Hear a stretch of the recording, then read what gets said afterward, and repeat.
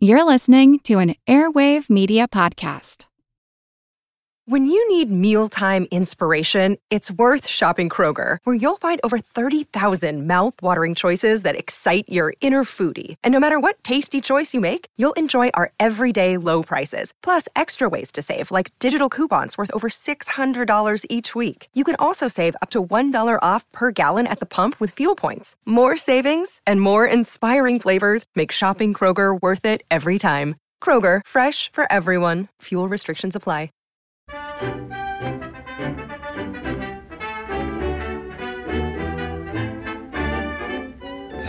Hello. Welcome along to yet another edition of Attaboy Clarence. Yes, you're getting another one. Because let's face it, the more distractions we have right now, the better. Yes, I'm going to be pumping out as many of these things as I can manage over the next few weeks. You're going to be sick of me very soon. But I figure that while we're all self-isolating and twiddling our thumbs, we can at least keep each other company remotely, right?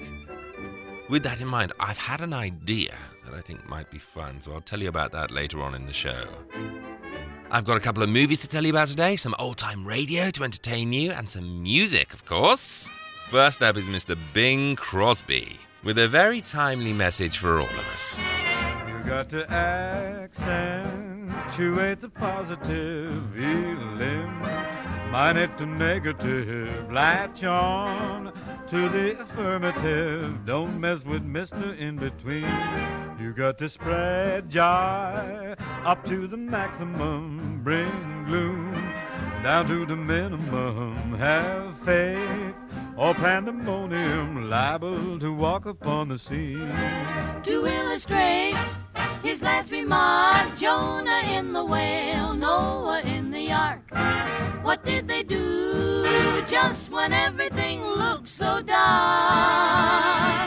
Man, they said we better accentuate the positive, eliminate the negative, latch on to the affirmative, don't mess with Mr. In-Between. No, do not mess with Mr. In-Between.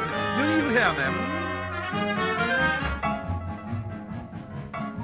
Oh, listen to me, chillin' Anna. You will hear about the eliminating of the negative and an accent on a positive. Gather round me, children, if you're willing, and sit tight while I start reviewing the attitude of doing right. You gotta accentuate the positive, eliminate the negative, latch on to the affirmative, don't mess with Mr. In-Between. You got to spread joy Up to the maximum, bring gloom down to the minimum. then Otherwise, pandemonium, liable to walk upon the scene. to illustrate, Illustrate. my last remark, You got the floor. Jonah in the whale, Noah in the ark. What did they say? What did they say? Say when everything looks so dark.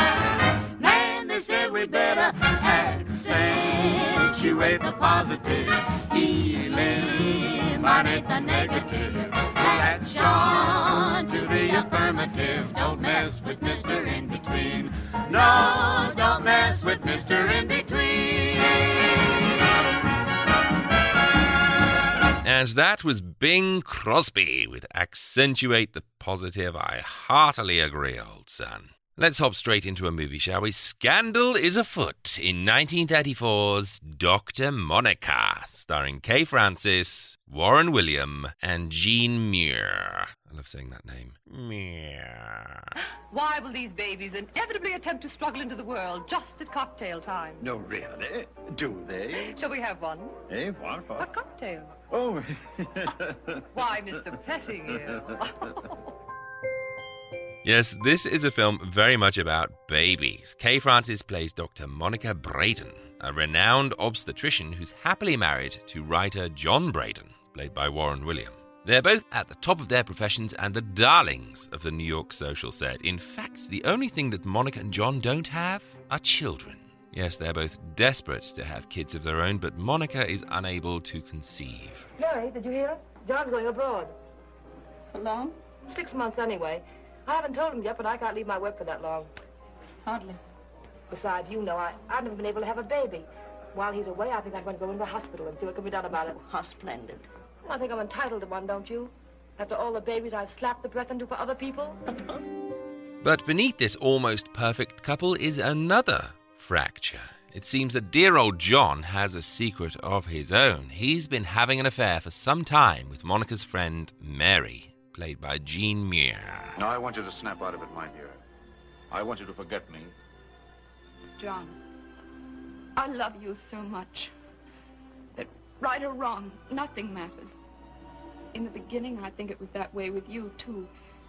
Then you found out that it was really Monica. I'm glad for her sake. And to add to their mountain of woes, John's only gotten Mary pregnant. Yes, she's up the duff all right, and who do you think's gonna deliver the baby? Well, only Dr. Monica. What a storm. What's the matter? Monica! The man is John. Why, the little... Doctor, it's time. I'll move her in. Yes, move her in. Wait a moment. Get another doctor. Talk about your overwrought melodramas centered around faithless husbands who can't keep it in their pants. What a situation. You'd better call someone else. She's your patient. Right now, her life and reputation are in your hands. Do you think I'd touch her? You're going upstairs. I'd kill her. I have the right. You lie. That woman upstairs is nothing to you but a patient. You're a doctor under oath to deliver her child. I do love the soap opera-osity of this movie, and it's quite representative of what I love about old movies in general, really. No bells or whistles or special effects. You just find the human story at the heart of a dilemma. You let some stars do their thing. You dress them in the most exquisite clothes and put them in the most exquisite rooms in the world. What a formula.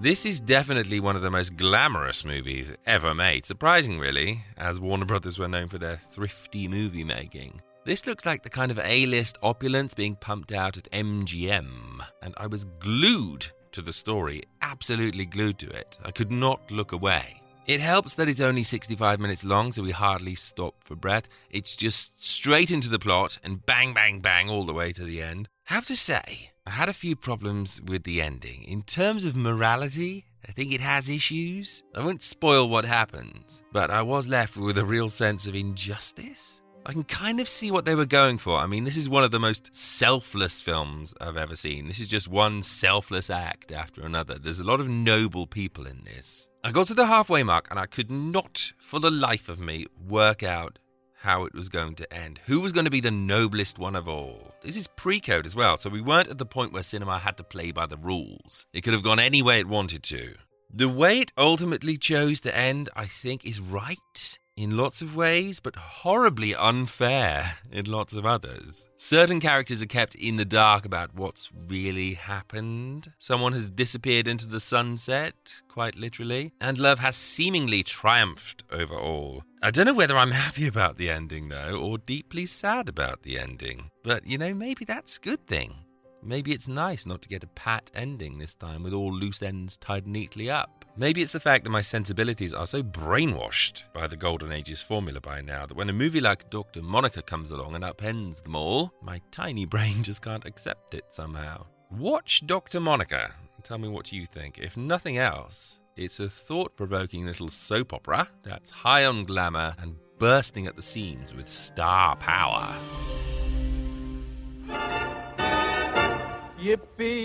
Yippee-yay, there'll be no wedding bells for today. 'Cause I got spurs that jingle, jangle, jingle. Jingle, jangle. As I go riding merrily along. Jingle, jangle. And they sing, oh, ain't you glad you're single? Jingle, jangle. And that song ain't so very far from wrong. Jingle, jangle. Oh, Lily Bell, Oh, Lily Bell. oh, Lily Bell, Oh, Lily Bell. Though I may have done some fooling, this is why I never fell. 'Cause I got spurs that jingle, jangle, jingle. Jingle, jangle. As I go riding merrily along. Jingle, jangle. They sing, oh, ain't you glad you're single? Jingle, jangle. And that song ain't so very far from wrong. Jingle, jangle.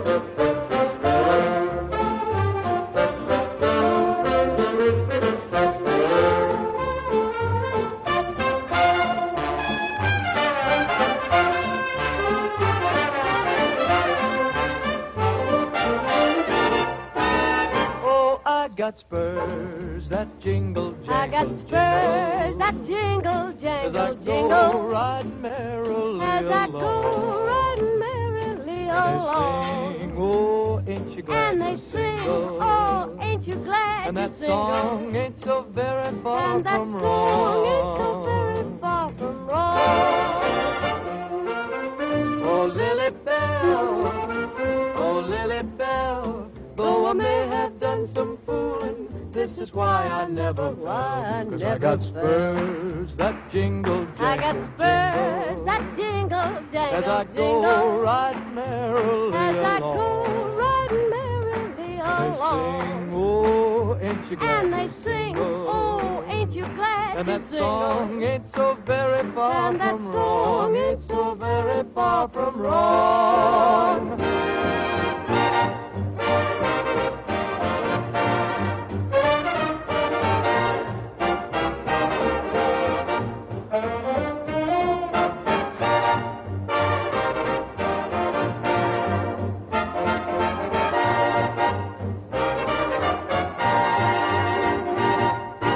And that was Jingle Jangle Jingle by Kai Kaiser, I think.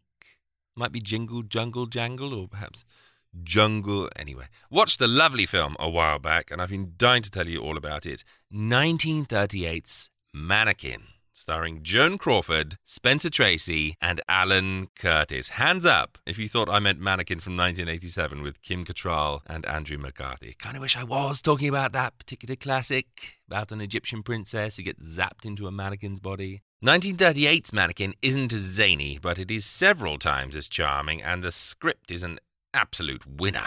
We follow the life and loves of Jessie Cassidy, played by Joan Crawford, of course, a tenement beauty who longs to escape the rat hole that she and her family exist in and make something of herself. Oh, here, I forgot. It's Saturday again. Thanks.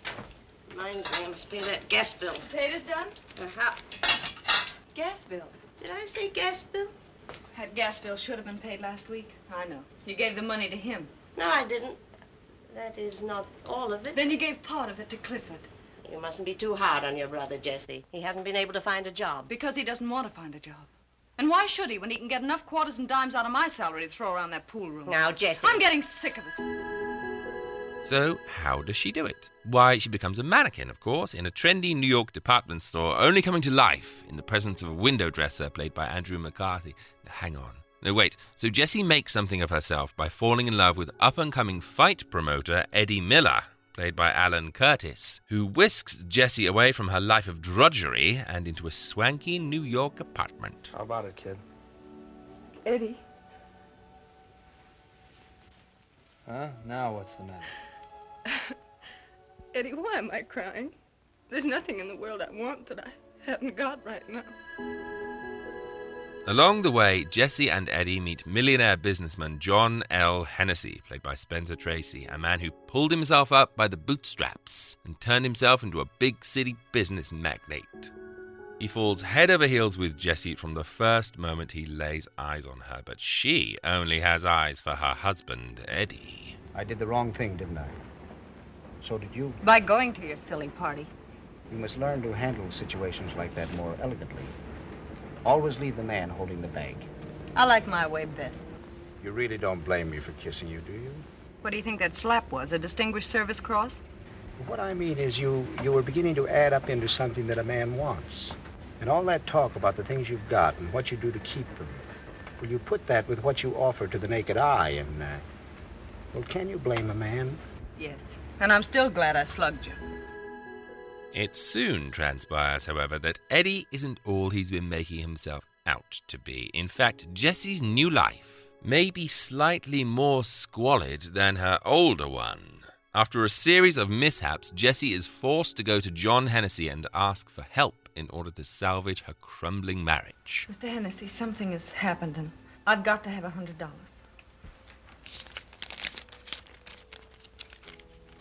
Aren't you even going to ask me what it's for? No.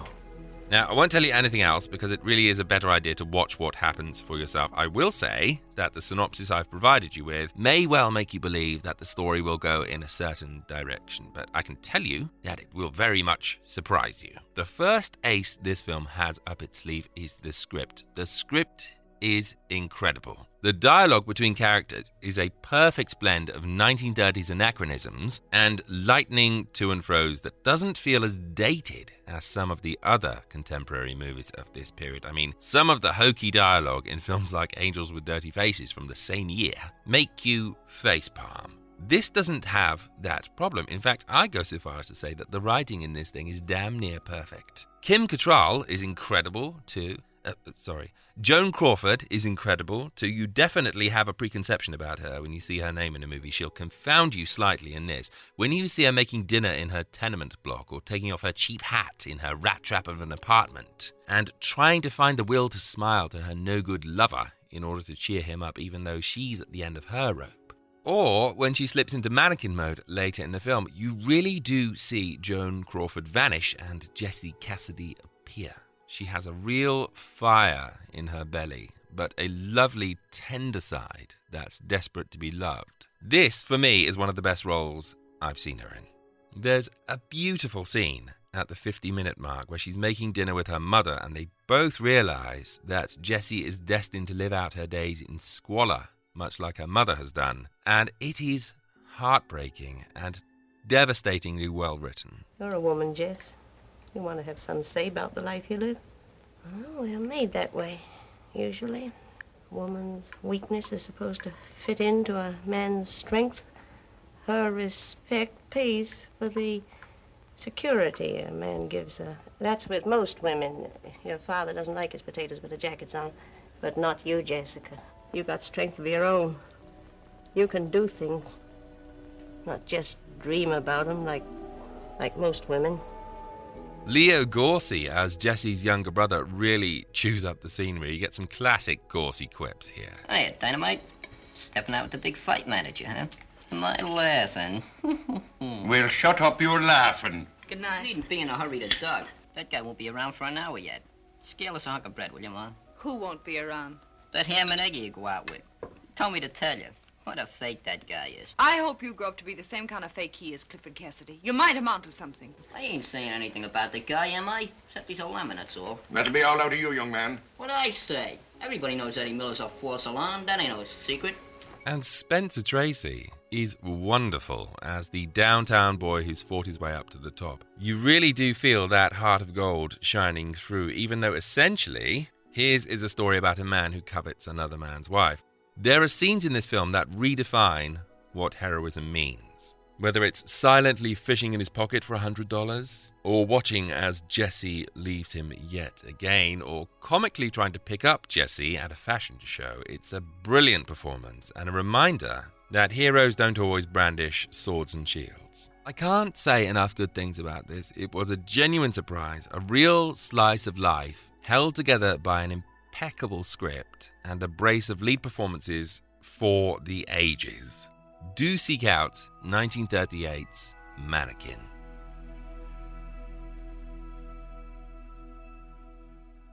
In fact, screw it, let's review 1987's Mannequin too. I used to love this film when I was a kid. I think most of the attraction was due to Kim Cattrall, who for a 10-year-old Adam held the lofty position of number one on my list of crushes, tied for first place with Sharon Stone in King Solomon's Mines. Number 2 was Kate Capshaw in Indiana Jones and the Temple of Doom. I definitely had a type at that age. So anyway, this was a film I watched many, many times, mouth agog at Kim Cattrall's beauty and wishing that I could find a job as a window dresser in a department store. Yes, such is the power of Mannequin that it makes you long to be a window dresser. The plot revolves around ancient Egyptian princess Emmy, who's desperate to escape her arranged marriage and who prays to the gods for some kind of escape route. Mother, I don't want to settle down. I want to do things. I want to invent things. I want to try things that nobody's ever tried before. I want to fly. Sure. And I want to smoke and tell your father to go to hell. Oh, Emmy. No. These are the times we live in. Mother, there's got to be a better way. Please, gods, please help me find it. Sure, the Nile is overflowing. There is a wheat shortage. The Pharaoh has hemorrhoids. The gods have bigger things to worry about than you. Her prayer is answered and she's zapped to 1987. In a cruel twist of fate, though, she's hurtled into the body of a shop dummy and can only come to life when she's alone with the window dresser who works there, Jonathan Switcher, played by Andrew McCarthy. What a funny way to say hello. What the hell's going on? My name is Emma Hezare, but you can call me Emmy. This is a joke, right? Some sort of Princeton Company initiation? Who hired you? Hollywood? Nobody hired me, Jonathan. You know who I am. No, this can't be happening. Creepy as all get out, Jonathan fell in love with her when she was an inanimate dummy. And so when she suddenly comes to life and has a sense of humour and could dress herself and move and everything, he falls even more in love with her, because who wouldn't? Hijinks ensue, partly through Jonathan's new best friend, flamboyant window dresser. Yes, everyone in this film is a bloody window dresser. Hollywood Montrose. The threat comes in the form of security guard Captain Maxwell, played by the great G.W. Bailey, the man who kept sticking his head into horses' assholes in the Police Academy movies. You can fool Rambo, but it won't work with me, Switcher. My brain is quicker than a... Funny, isn't it, how a movie can seem so good to you when you're young, and then when you see it again in your more mature years, what can I say about it, honestly? It's about a man who wants to have sex with a shop dummy. I mean, thank God she comes to life, because that could have been a way darker film if she hadn't. I mean, I still have a crush on Kim Cattrall, and I like the song. But oh, Mannequin from 1987, you really are a turd these days. How I wish I could go back to the innocent days of watching a film and not noticing how bad it is. You can tell how bad it is from the cartoon credits at the beginning. No film should ever end on a freeze frame.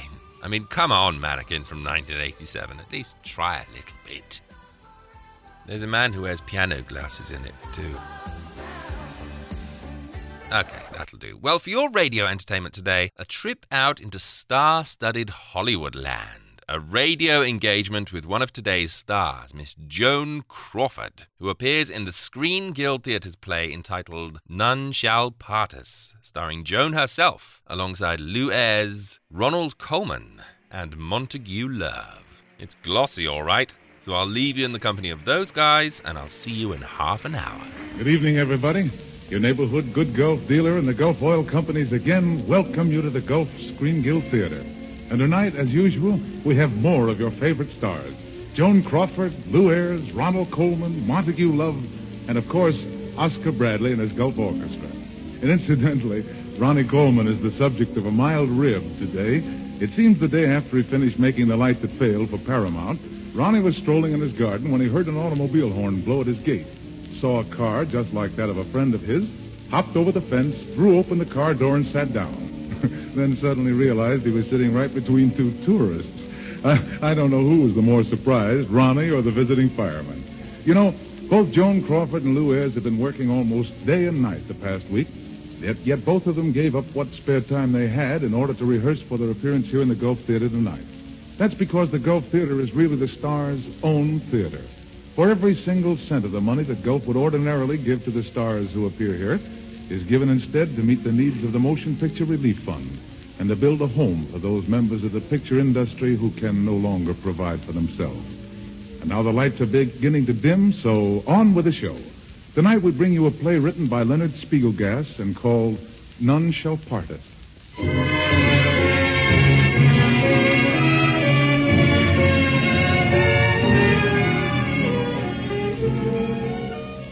Our play opens in Paris, the month of September, the year 1937. It tells the story of four people.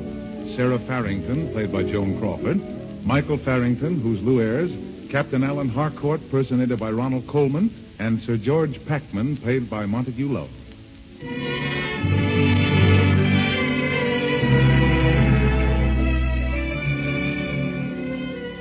It's early evening, and in a small cafe, we first meet Sarah and Michael. And now, as stage manager, I called for lights, music,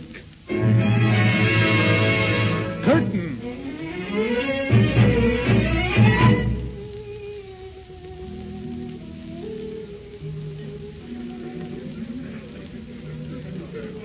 Your health, Mrs. Farrington. Oh, no, it's my turn to toast.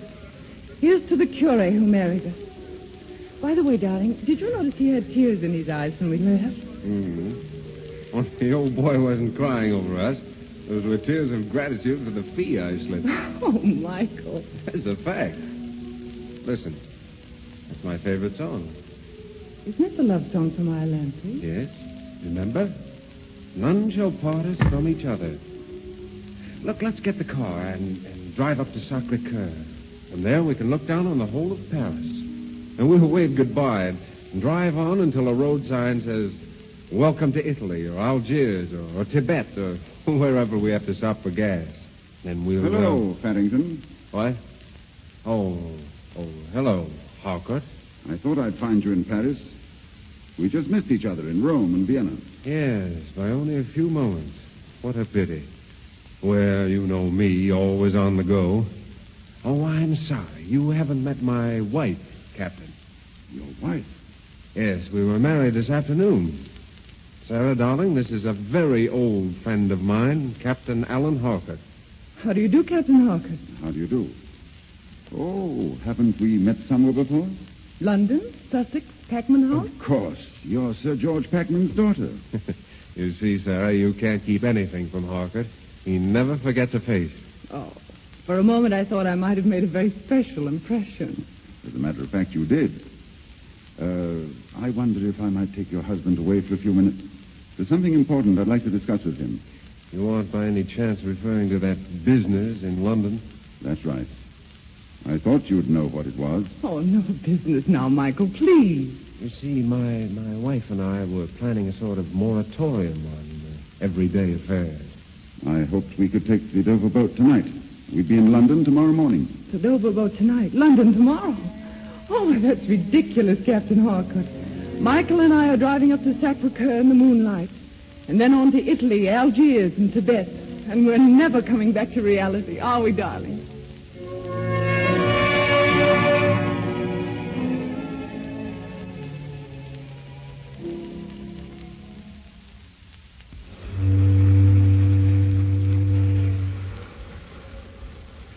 Well, the fog doesn't seem to be holding us up, Mrs. Farrington. We should sight the coast in an hour. Oh, I wish we weren't going there. Why did you let Captain Harcourt talk you into it, Michael? The captain can be very persuasive. He practically never loses an argument. Tell me, when did you and Michael meet? On Wednesday last.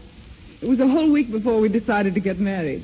One of the longest engagements on record. And have you written your father the good news, Mrs. Farrington? No, I'm saving Michael for a surprise. A sort of look what I've brought back from Paris with me. Exactly. And I know he'll find Michael as charming as I do. I hope so. Oh, I'll be wearing a top hat to cover my horns. I planned to cable Father when we knew where we were going, but I never thought it would be Dover. But I'll tell you what, darling. You give me 10 minutes alone with Harcourt, and perhaps I can talk him out of this nonsense. All right. I'll go down and inspect our luxurious stateroom. I don't think anyone's been in it since Mary, Queen of Scots. Now, Harcourt, let's be ourselves. I suppose I should be flattered that they finally set you on my trail. Makes me almost an international crisis. When are you going to tell her, Farrington? You know I can't tell her.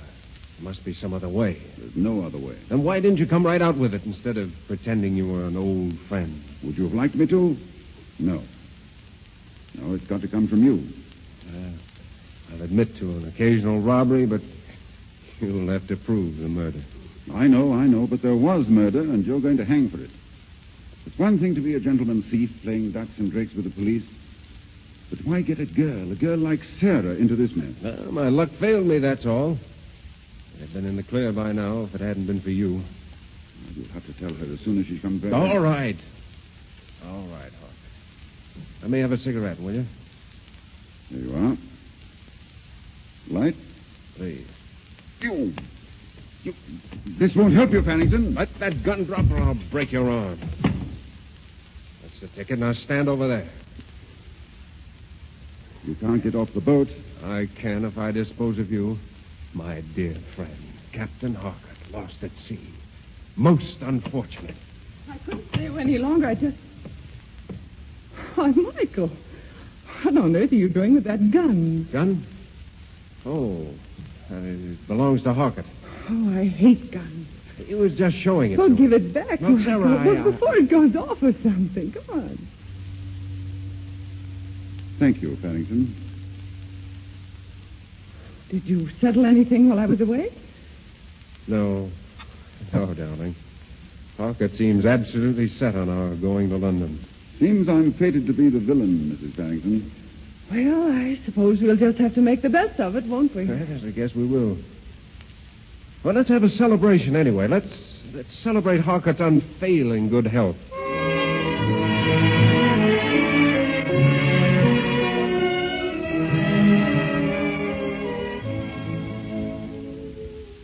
And someday, after we've been everywhere and done everything, I think we'll take a place near the sea.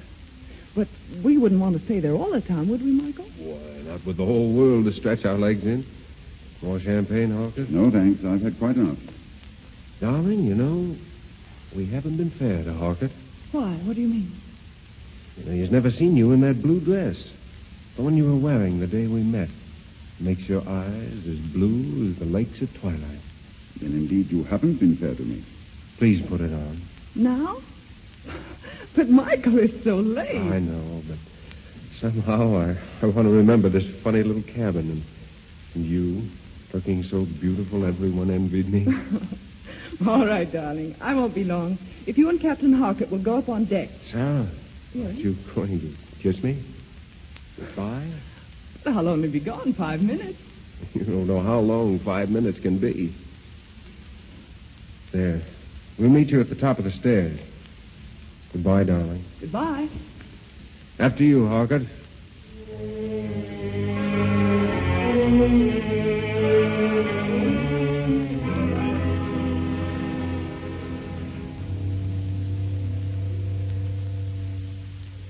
Well, there isn't much time for a compromise. Compromise? What kind of game are you playing now? Look, you're taking me back to hang. But I can give you the same results with far less trouble. What are you talking about? I'm asking permission to die, but in my own way. You haven't that choice. Neither have I. I'm not asking for myself. You know that. It would keep my wife out of it. Yes, I've already thought of that. Well, will the law be overly cheated if we let Sarah think I was a reckless young man who simply drank too much wine and fell into the channel? Ah, that appeals to you as a grand gesture. But you haven't the courage for it. Well, every man likes to believe he's brave. I think I'll take a turn around the deck. Care to come along? No, thanks. No, I'll be here when Sarah gets back.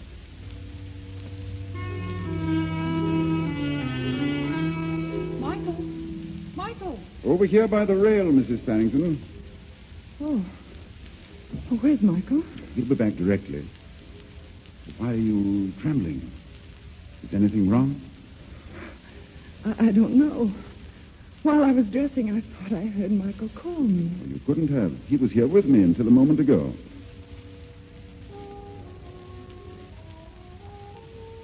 Listen. What? Didn't you hear? I heard the foghorn. But the music, didn't you hear that? No. No music. It sounded just like that song we were talking about. What, Iolanthe? Yes, our song. Michael's in mine. Do you know it? Oh, yes. None shall part us from each other. Isn't that how it goes? One in life and love are we. There. Didn't you hear it that time? Oh, it's only your imagination. I guess I'm hearing things. Are you sure Michael said he'd come back here? Oh, quite sure. Now, you're getting yourself upset over nothing. Yes, I suppose I am. But if you knew how much I love him, how empty my whole life would be. What was that they shouted? Some command. But didn't he say? Now, come, let's wait for Michael downstairs.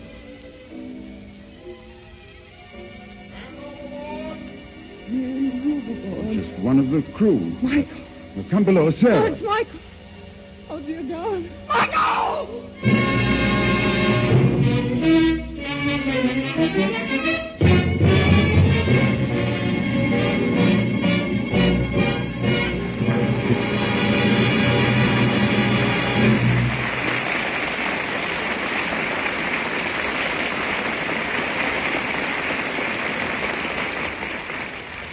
ladies and gentlemen, the curtain falls on Act 1 of our play.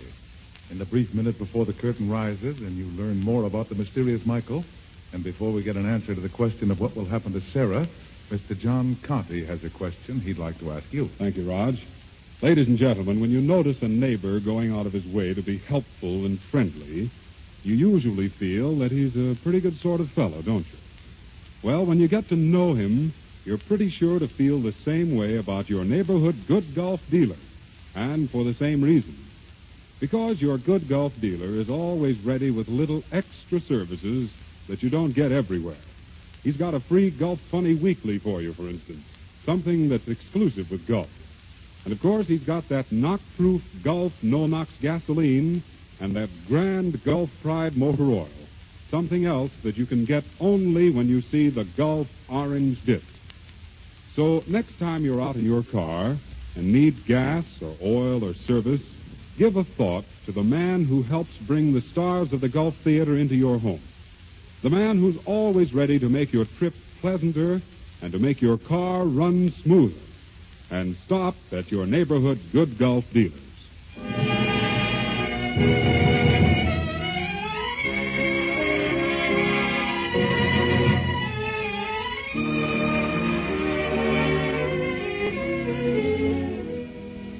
The curtain is about to rise on the second act of tonight's play in the Gulf Screen Guild Theater, starring Joan Crawford, Ronald Coleman, Lou Ayres, and Montague Love.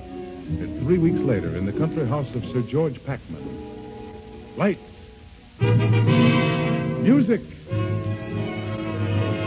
Curtain.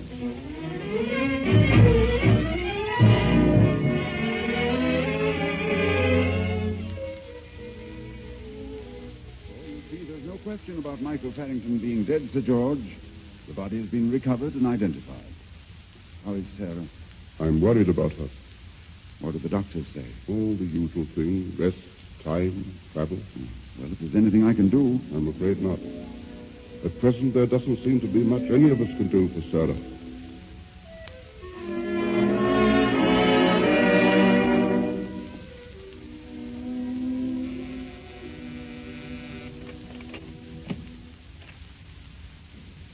Sarah. My father told me you said Michael was dead.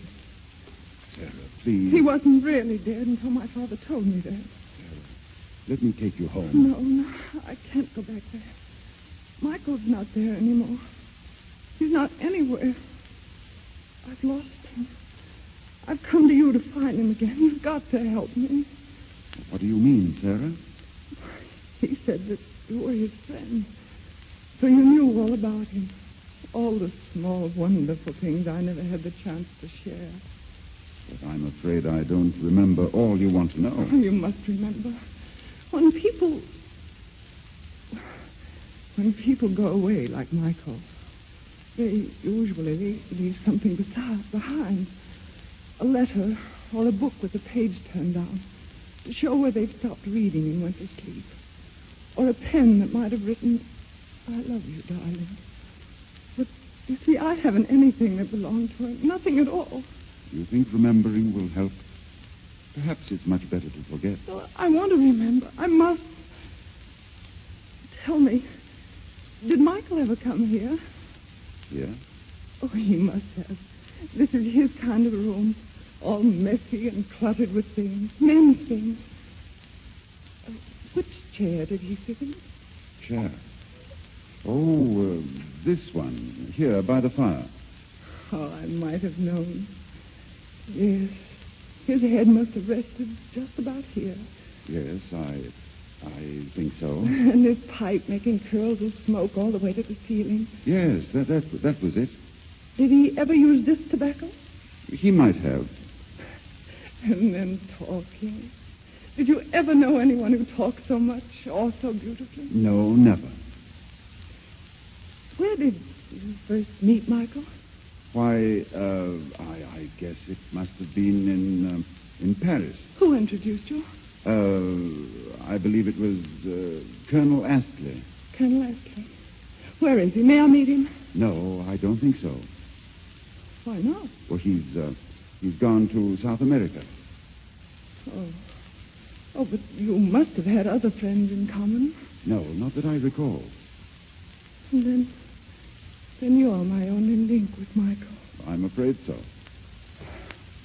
We'll have to see each other very often. As often as you wish, Sarah. And together, perhaps we can make everyone see how really great he was. Of course. Together we can do it. Say that again. Together we can do it. It's strange. For a moment when you said that, I almost felt that you were Michael.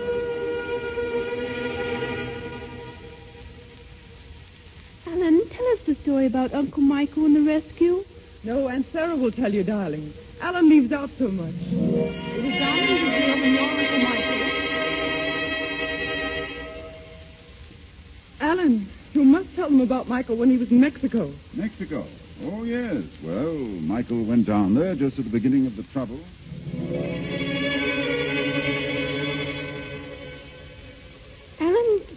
Alan told Uncle Michael was the best flyer in England, Aunt Sarah. In England? Oh, he was joking. Your Uncle Michael was the greatest flyer in the whole world. In laying this cornerstone of what will be the Michael Farrington Home for Underprivileged Children, we are perpetuating the memory of a fine man, Michael Farrington.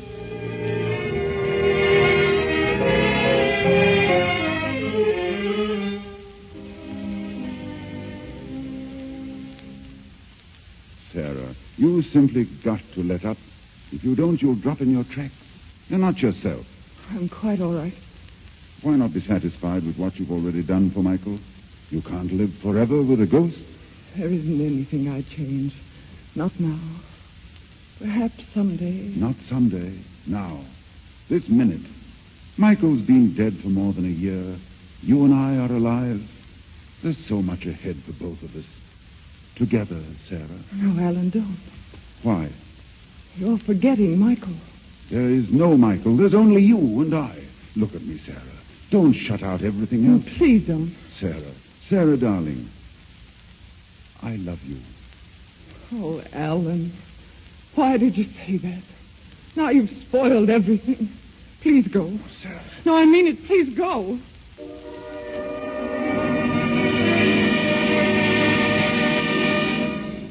Was Michael in Tibet? No, in China. But you said in Brazil. You're thinking of Mexico. Did he ride that time? I believe he flew. But are you sure? I think that's so. Did Michael save him? I'm sure he did. Was it really Michael? I can't remember. Can't remember? No, I don't know. Michael? Alan. Michael? Alan. Alan, help me. Alan.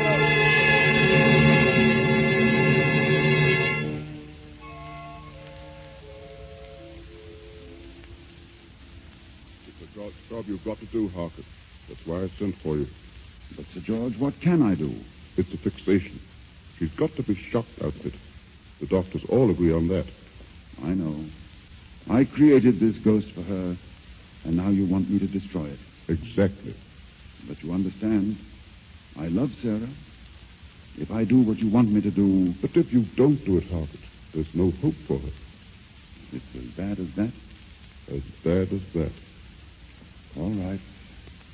I'll do it.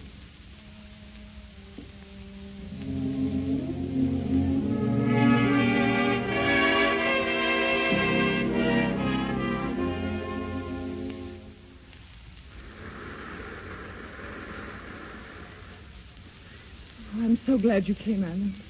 Are you, Sarah? Yes, the last month's been dreadful without you. Oh, I've missed seeing you, too. I've been so confused. Well, you've been ill. No, not ill, just... Well, I felt so alone at times, as though Michael had gone away forever, or had never been. I even walked down here to the cliff to listen to the sea and try to hear his voice. Sarah, nothing's imperishable. Everything has to end. Yes, I know. And now all that is ended. Everything's all right now, and Michael's back. He came back with you. Now we can talk about him, and he'll speak to me again. No, that isn't what I mean, Sarah. It's time we ended with Michael. With Michael? When you came to my rooms over a year ago, you were sick. in mind and soul. Of course, but now I I'm was all foolish right. enough to believe I could cure you. You did, Alan. No, I've given you happiness, but I've nearly destroyed you. If this is about Michael... It is, but not the Michael you knew. I don't like you when you talk like this, Alan.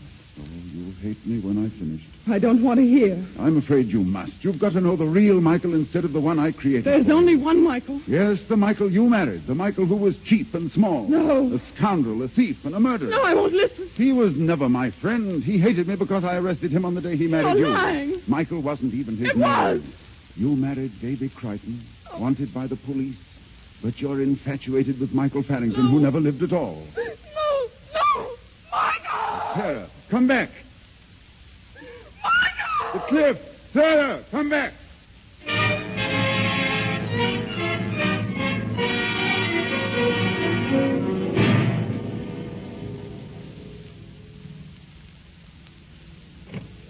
So glad you came, Hartford. How is she? Out of danger. She's been calling for Michael. Still there? May I speak to her? I wish you would.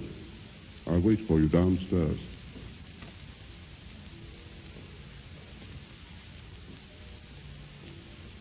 Michael, Yes. Yes, Sarah, darling. where are you? Here, close beside you. You went away. Oh, but I'm back. Don't ever leave me again. No, I won't. Not ever. Not if you live. You must live, darling. For me. For you, Michael. We've so many things to do. Don't you remember? We must still drive up to Sacré-Cœur in the moonlight and look down on the whole of Paris with stars above and below us. And then?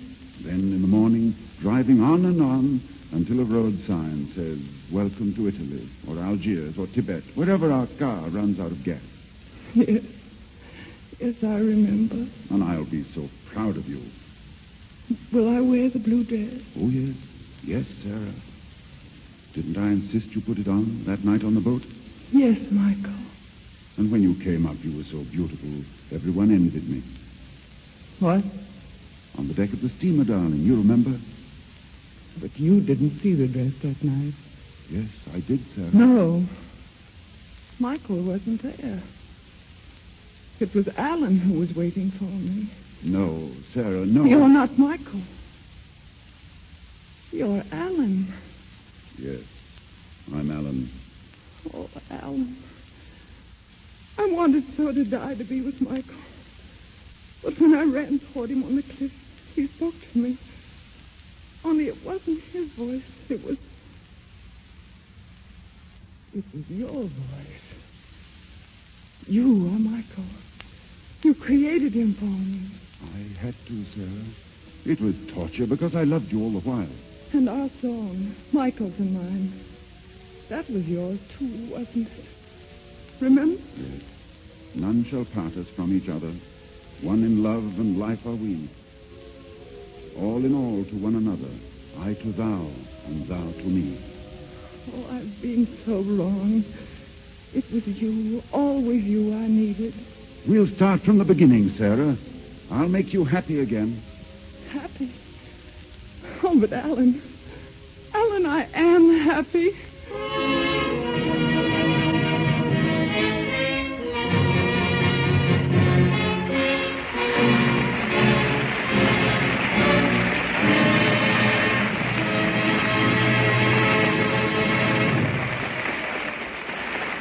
And that was the Screen Guild Theatre with None Shall Part Us, featuring Joan Crawford, Lou Ayres, Ronald Colman, and Montague Love. What star power! Well, that's it from me for this edition. I'm already working on the next one, so do keep your podcatchers updated. If you want instant access to over 60 more of these, plus documentaries and movie commentaries and ebooks and all kinds of other bonuses, please do go over to patreon.com/attaboysecret and sign up there. Hundreds and hundreds and hundreds of hours of entertainment all waiting for you there. As I said earlier, I have an idea that might prove fun for us all. I'm actually going to try and organise a film festival in the next couple of weeks. It'll all be online, so you don't need to worry about venturing outside. You can join us for a 2-day movie marathon of classics, all from the comfort of your own home. Chat all day long to like-minded classic movie fans and watch specially selected movies and entertainments from the Golden Age without leaving the comfort of your armchair. It'll be open to all of you, but there will be an extended bunch of screenings. In fact, a whole extra day or two of movies and chat if you're signed up as a patron. Plus, if you are signed up as a patron, then I would like you to help pick the movies. Yes, you can help to program this movie festival if you're a co-producer. Details to follow, but if you want to get in on the planning in the next few days, then sign up at patreon.com/AttaboySecret now. Thank you all, folks. Lovely to spend time with you again. Until we speak again, do take very special care of yourselves. And bye for now.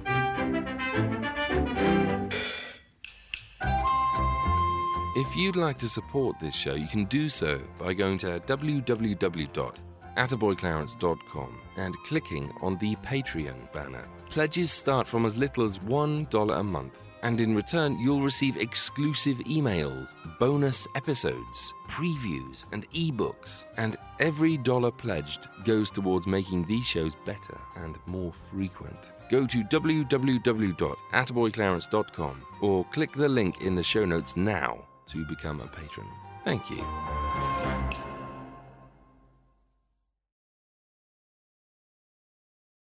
As a longtime foreign correspondent, I've worked in lots of places, but nowhere as important to the world as China. I'm Jane Perlez, former Beijing bureau chief for the New York Times. Join me on my new podcast, Face Off, U.S. versus China, where I'll take you behind the scenes in the tumultuous U.S.-China relationship. Find Face Off wherever you get your podcasts.